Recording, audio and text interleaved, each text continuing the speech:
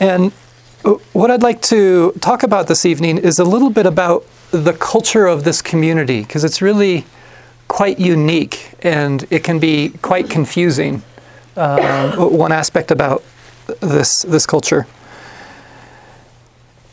And this foundation of this community is that it's a culture of generosity, and it's something that we're deeply committed to. So one of the commitments that the Flagstaff Insight Meditation Community has is that we offer everything freely.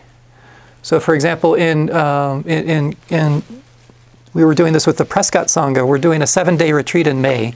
Fortunately, it's all full right now. But we're offering it freely. It's a residential retreat. So when people come, everything's been paid for. And then if they want to give, they can give to the next retreat. And when we offer retreats here, the Monday night, what's important is that it's freely offered. And the reason for this is so that we can open up this door of this culture of generosity. And it can be difficult to understand because so much of the mind, if your mind is like mine, has been conditioned by a consumer economy, which means that when I get something, then I should pay for it. And that's the way it works. And I'm not saying, it's not saying, that's completely and absolutely evil. We have different ways of looking at capitalist economies. I don't want to say where I'm situated on that, but maybe you can guess. Trying to be open-minded. And so it's difficult to get this sense of the activity of generosity. And I know it took me quite a while to get a sense of what does a culture of generosity mean? What does it mean to engage in that? What are some of the elements of that? So I want to talk a little bit about this culture of generosity and why we engage in it, and some invitations to you about how to engage in this culture, and hopefully it'll go beyond just this room here. And there's many, you could say, different facets to it that are important to really understand. The first facet that I want to point out, and this can be challenging, is to remember when we get together on Monday nights, our main focus, I know this is going to sound strange, is just so we can have a good time. That's why we get together. That's what a spiritual path is about. Like, if you really understand what the Buddha was talking about, I know some of you are like, come on. Seriously, I've read the Buddha. He talks about suffering and the end of suffering. What's up with this have a good time? But he's really interested about how can we have a good time? Because we do such a bad job of it. I mean, it's amazing how much of my life I've tried to have a good time, and boy, it has not worked. Because I actually don't know how to have a good time. It's a skill to know how to really have a good time. And the way the Buddha actually began his teaching is to basically say, this is my translation of the early Pali discourses of Buddhism, he said, if you really want to start to get a feeling sense of what it means and what it feels like to have a good time, you should try to engage in generosity in some kind of manner. Because actually it feels so good to be generous. And that's why he encouraged people to engage in generosity, is because it was a kind of joy that has a sweetness to it that other things in our life don't have, that we might think have a lot of joy to them, but they don't compared to generosity. One is this whole activity of acquisition. So much of, I can notice how my mind's conditioned to think that if I get more things, that's where I'm going to get a hit of joy. But it often is not it doesn't feel as good as when I give something, whether it be giving my attention, or giving my care to someone, or giving a meal to someone. Boy, it feels so good. And so it's this training in how can you have a good time with generosity. And I know for me, what giving has been associated with, and maybe this is just how I'm situated. I was brought up Catholic. There are some good things about being brought up Catholic. I don't want to diss it completely. But so much of it started to be associated with guilt, that if I don't give, I'm a bad person. Or obligation, it is my duty to give. Or if I want to be a good person, this is what I do. But all of these narratives that I've just shared with you are very, very different than having a good time. and actually savoring and enjoying the feeling of generosity. And maybe some of you can relate to this. Maybe those are some of the messages that you too have had around generosity. That you got to do it if you want to be seen as a good person. Or you got to do it if you don't want to be a bad person. Or you're obligated to. Like here you come to the Monday nights and you feel this pressure. You know, when we offer, you know, when the bag goes around or something like that, that this is what I have to do. And that kind of, and I want to point out, that's what we're not trying to cultivate. That's not the culture of this community. The culture of this community is to see if we can open up the space to enjoy giving, to enjoy the feeling of generosity. And that's why we try to have this sense of that when you come here, you are not obligated at all to give anything. It is completely okay to come here every night and not to give anything. It's really important to understand that. Because if there's some kind of sense of obligation, what it does is it undermines your opportunity to enjoy giving. And that's not what we're looking for. We're trying to open up that space. So this is a big piece of this. And the Buddha speaks about this. He speaks about it as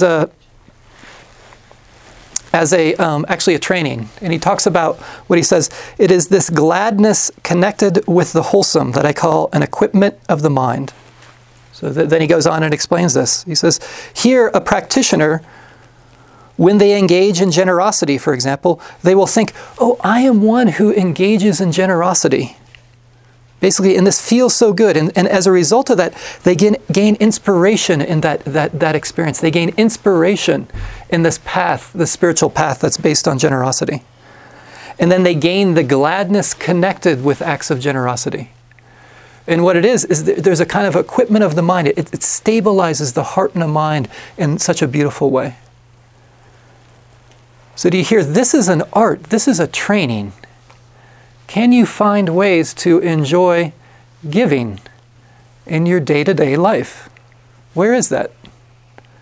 To actually, to drop off, you know, if I'm giving enough or not enough, but to start with, this feels good, and to touch into that.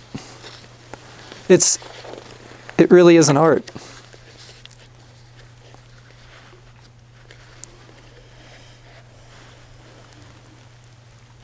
And I think one reflection that sometimes helps me around this is that when I consider, there I am lying on my deathbed and I'm reflecting back on my life and the way I engaged in life. And I ask myself, what is really going to fill my heart in that moment? What past experiences are going to fill my heart with joy? Is it going to be the things that I acquired during my life? Is it even going to be the experiences that I acquired? Or is it going to be acts of generosity in all the multivarious ways that they appear in my life? To reflect on that. Because I know when I reflect on being on my deathbed, that's the thing that really fills my heart. Is what have I given to the world? What have I given to those who are close to me? What have I given to my community? And just when I consider that, boy, it feels so good. There's a kind of, do you notice there's a different flavor to that kind of joy than the things that you've gotten out of life? You can live an entire life of getting, and how empty that can be. I remember this becoming really so clear to me. I was when I was a Zen monk, there was a practitioner who had gotten involved in practice, and it was basically because he had really come to the end in his career. So he was I don't want to name the name, but he had become basically a chief editor of probably the biggest magazine conglomerate in this country. And he had achieved it at the youngest age that anyone had. And so this is kind of one of the top positions in his career. There was no place for him to go farther. And it was at that point that he told me that he realized how horrible his life was. He had lived a world of success and actually had acquired a tremendous amount of wealth, but was incredibly unhappy. And really what it boiled down to is he said, because it is that it wasn't, his life was not centered around giving. His life was centered around getting. And actually that's when his life really changed. He quit his job. And really what he does now is he really does simple things around, taking care of the community that's around him. It's really what fills his heart. And he's content. He's so much more content than being that successful person.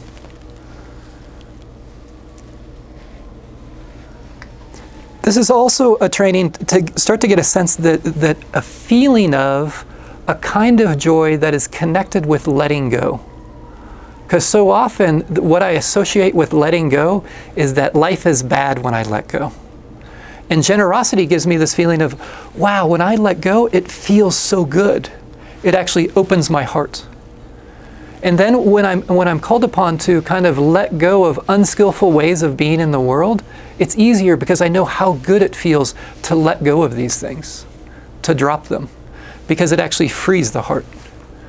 So that's why it's so important to get a feeling sense of this kind of joy, because it's directly connected with the joy that comes from meditation, the kind of the insight and wisdom that comes from meditation. So I hope you're hearing that generosity is not just this simple thing, but it's connected really with the deepest wisdom of this path. To deeply understand generosity is to deeply understand what freedom, spiritual freedom, is all about.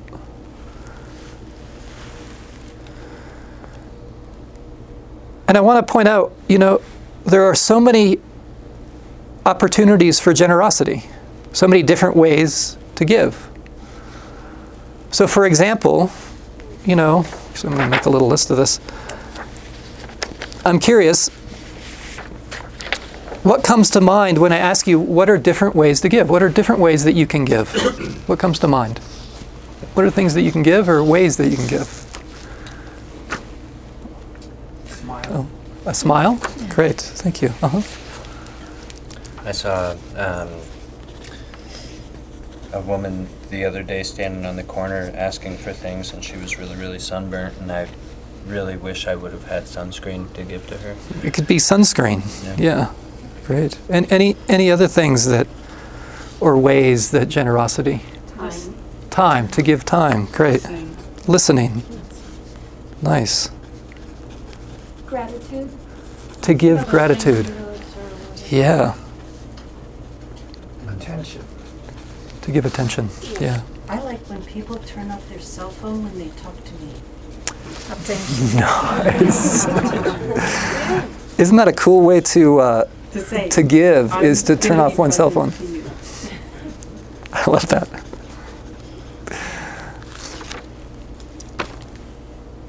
To give service. To give service.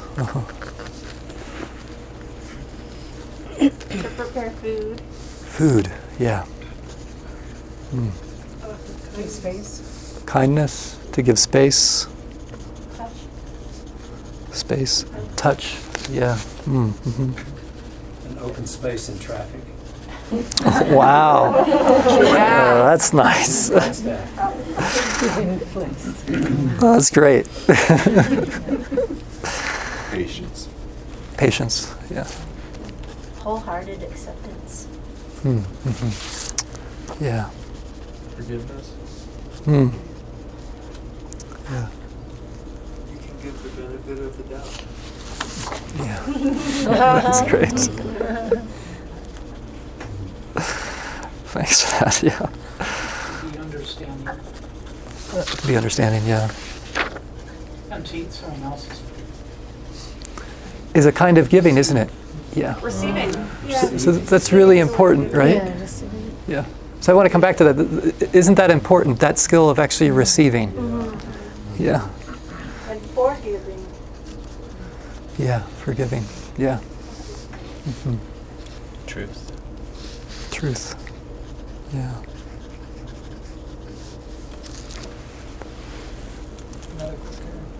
Medical care. Mm-hmm.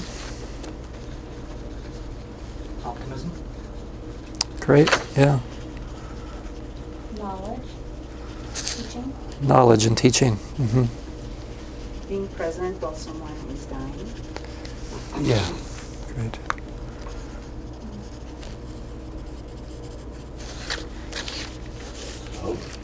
Say again? Love. Love, yeah. Hospitality. Mm-hmm. Hospitality. Yeah. Honesty. What? Honesty. Honesty. And then Molly, were you going to say something? Laughter. Laughter. Nice. Yeah. It's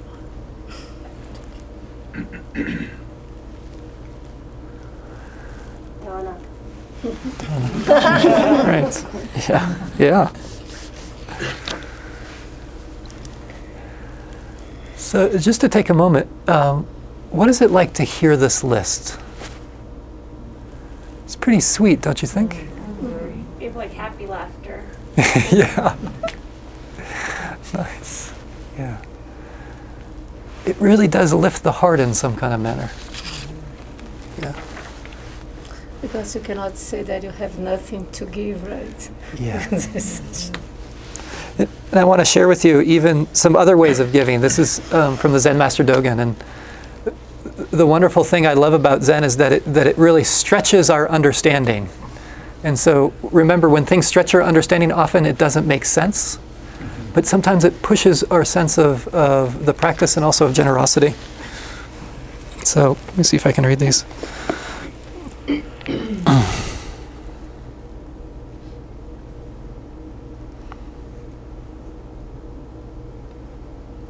So he says, giving, it is to give away unneeded belongings to someone you don't know.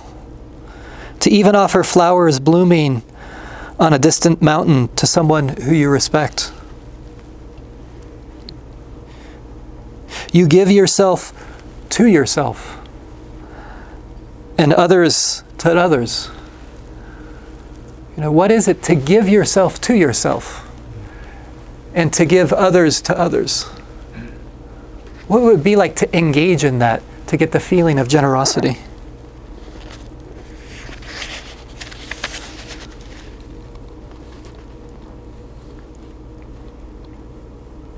No, so give even a phrase or a verse of the truth. It will be wholesome seed for this and other lifetimes. Give your valuables, even a penny or a blade of grass. It will be a wholesome root for so long. And then he refers to this story. He says, a child offered sand to the Buddha and became King Ashoka in a later birth. Just a little bit about this story. So it's said that there was this child that was on the beach and the Buddha was passing by, and the child was so moved by how the Buddha was comporting himself. There was this impulse just to give, and there was nothing around but sand. But there was something so powerful just to give a grain of sand that allowed his life to unfold in this radically different way. So even that is a powerful way of giving. It says to launch a boat or build a bridge is an act of giving, and hopefully you think of the metaphorical quality of that. If you study giving closely, you see that to accept a body and to give up the body are both giving. Can you fully accept this body as a kind of act of giving? As Steve said, this act of receiving is a kind of giving. And have you ever noticed that? What a difference it makes, like when you offer something to someone, and they say, oh no, I'd rather not. It's just like, and what it feels like to actually offer something to someone in the receiving, and how important it is to fully receive something, and what a gift it is to others. Or making a living and producing things can be nothing other than giving. And this, I think, is so striking. To leave flowers to the wind, to leave birds to the seasons, are also acts of giving.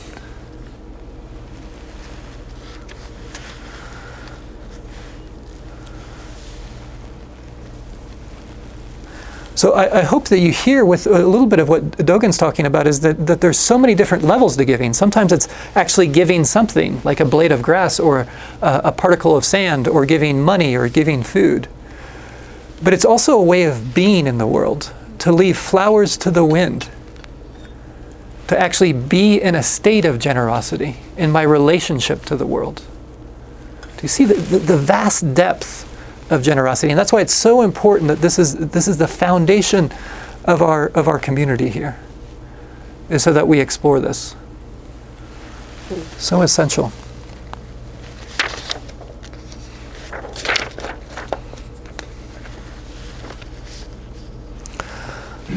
So another facet of this, so what's most important in terms of this community, what's the most important thing to get a feeling sense for around generosity, which I can't emphasize enough, is enjoying it. That is key. That's what we're looking for, to give you an opportunity, whether it be here or elsewhere, to enjoy it. And then sometimes what opens up from that is also a deeper understanding of what generosity is, especially in this community, or really in every moment of our lives. And that's this quality of reciprocity. And so a little bit about the history of this. So when the Buddha was creating a community, a monastic community, he made a very interesting rule that had very large consequences for the monastics, which was, it was the rule that they couldn't keep food overnight. And this was very intentional. So it demanded, if they couldn't keep food overnight, that means that they would have to go into the village every day to beg for food. And this was very different than other monastics or practicing communities. Sometimes they would go get food and then they'd stay in the forest for a long time. And there was a big reason for this, because he felt that the monastic community had to be in relationship with the villagers. This whole community of reciprocity. And that's why it was so important that they beg for food, and then they have to do it again the next day. So if monastics, if you actually, and this is still true to this day, a lot of times monastics will get more food than they can eat, then they actually have to dump that out somewhere, and then to go back for it. They can't keep it. Or they can give it to another monastic, or someone who needs the food, to keep that quality of reciprocity going. And also you find when the Buddha is creating this monastic community, and this is sometimes not understood because it's been so long since that, is that so many of the rules were created around keeping harmony with the villagers.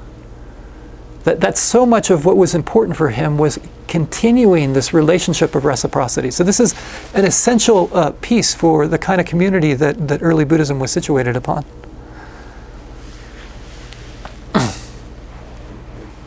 And so I think, and this is a really tricky, subtle thing. Like, I think sometimes people come on retreat or to the Monday night and there's a feeling of, it's free, which I think it's great to feel that it's free. But it can get hooked with, again, a consumeristic culture. Because that's how we get hooked, right? Is, oh, cool, this is free. But it's important to remember that nothing is free. When somebody's giving to you a free product, it's always good to consider who made that. And what are they getting paid? And what are the systems in place to actually make that free or to make that cheap? And a lot of times it's based on somebody getting oppressed. It's not taking into account there's a whole system at play there. And so I think it's important to remember, on another level, nothing is free. And when I start to get that, it allows me to enter into this field of reciprocity, of really getting this sense of there's a kind of relationship that's always going on. And it's true, there's another aspect of this quality of freely offering this, which is really important for our community, is that so often the things that are offered in this world, it gets limited in terms of socioeconomic status of who gets it and who doesn't. And that's one thing that we don't want to do here, that regardless of one's socioeconomic status, that you can come here. As I said, that you can come every Monday night, you can come to retreats as much as you want. And it doesn't matter where you are in terms of that kind of status. And that's why it's so important that there is no obligation, that it feels really good that you can be here and not put anything in those containers or even feel bad about it. So there's a space for that.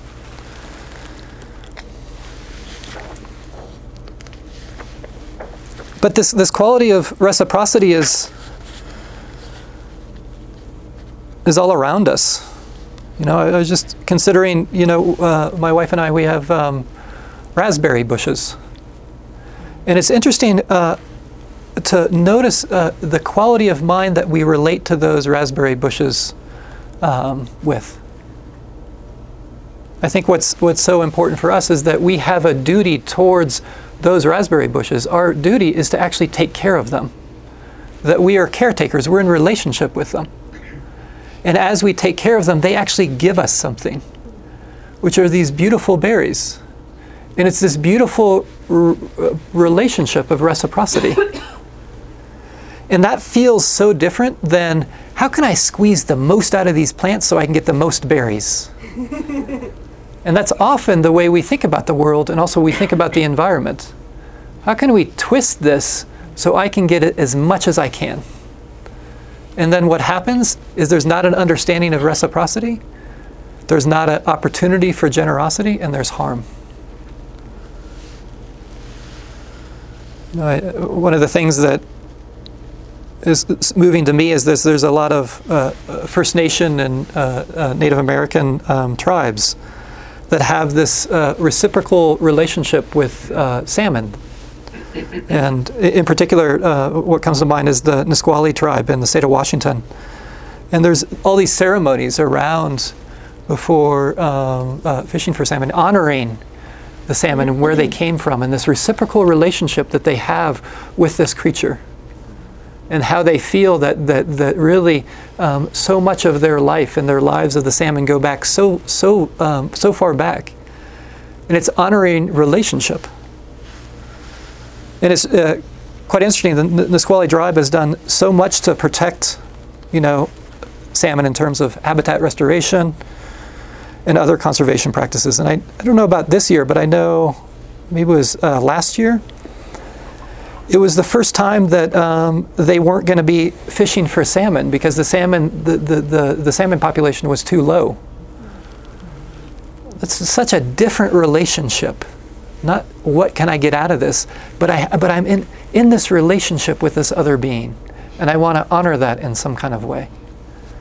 And I think this is another dimension of generosity. One, the joyousness of it, but also a feeling sense of reciprocity.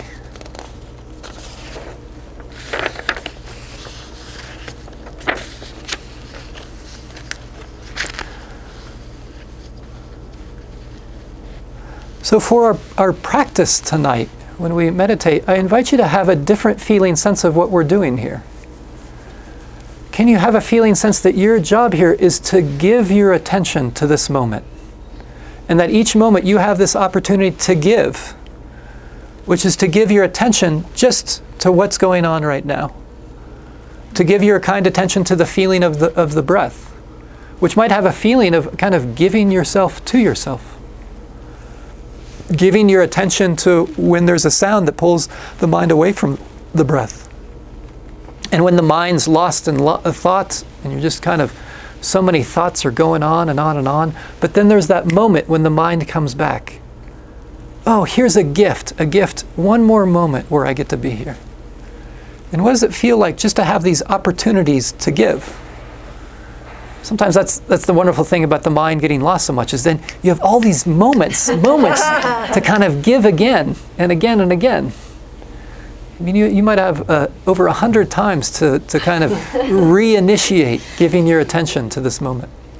So let's give that a try. So let's, if you need to stand up and stretch, feel free to do that, or to move around, and then we'll begin to sit here in just 1 minute.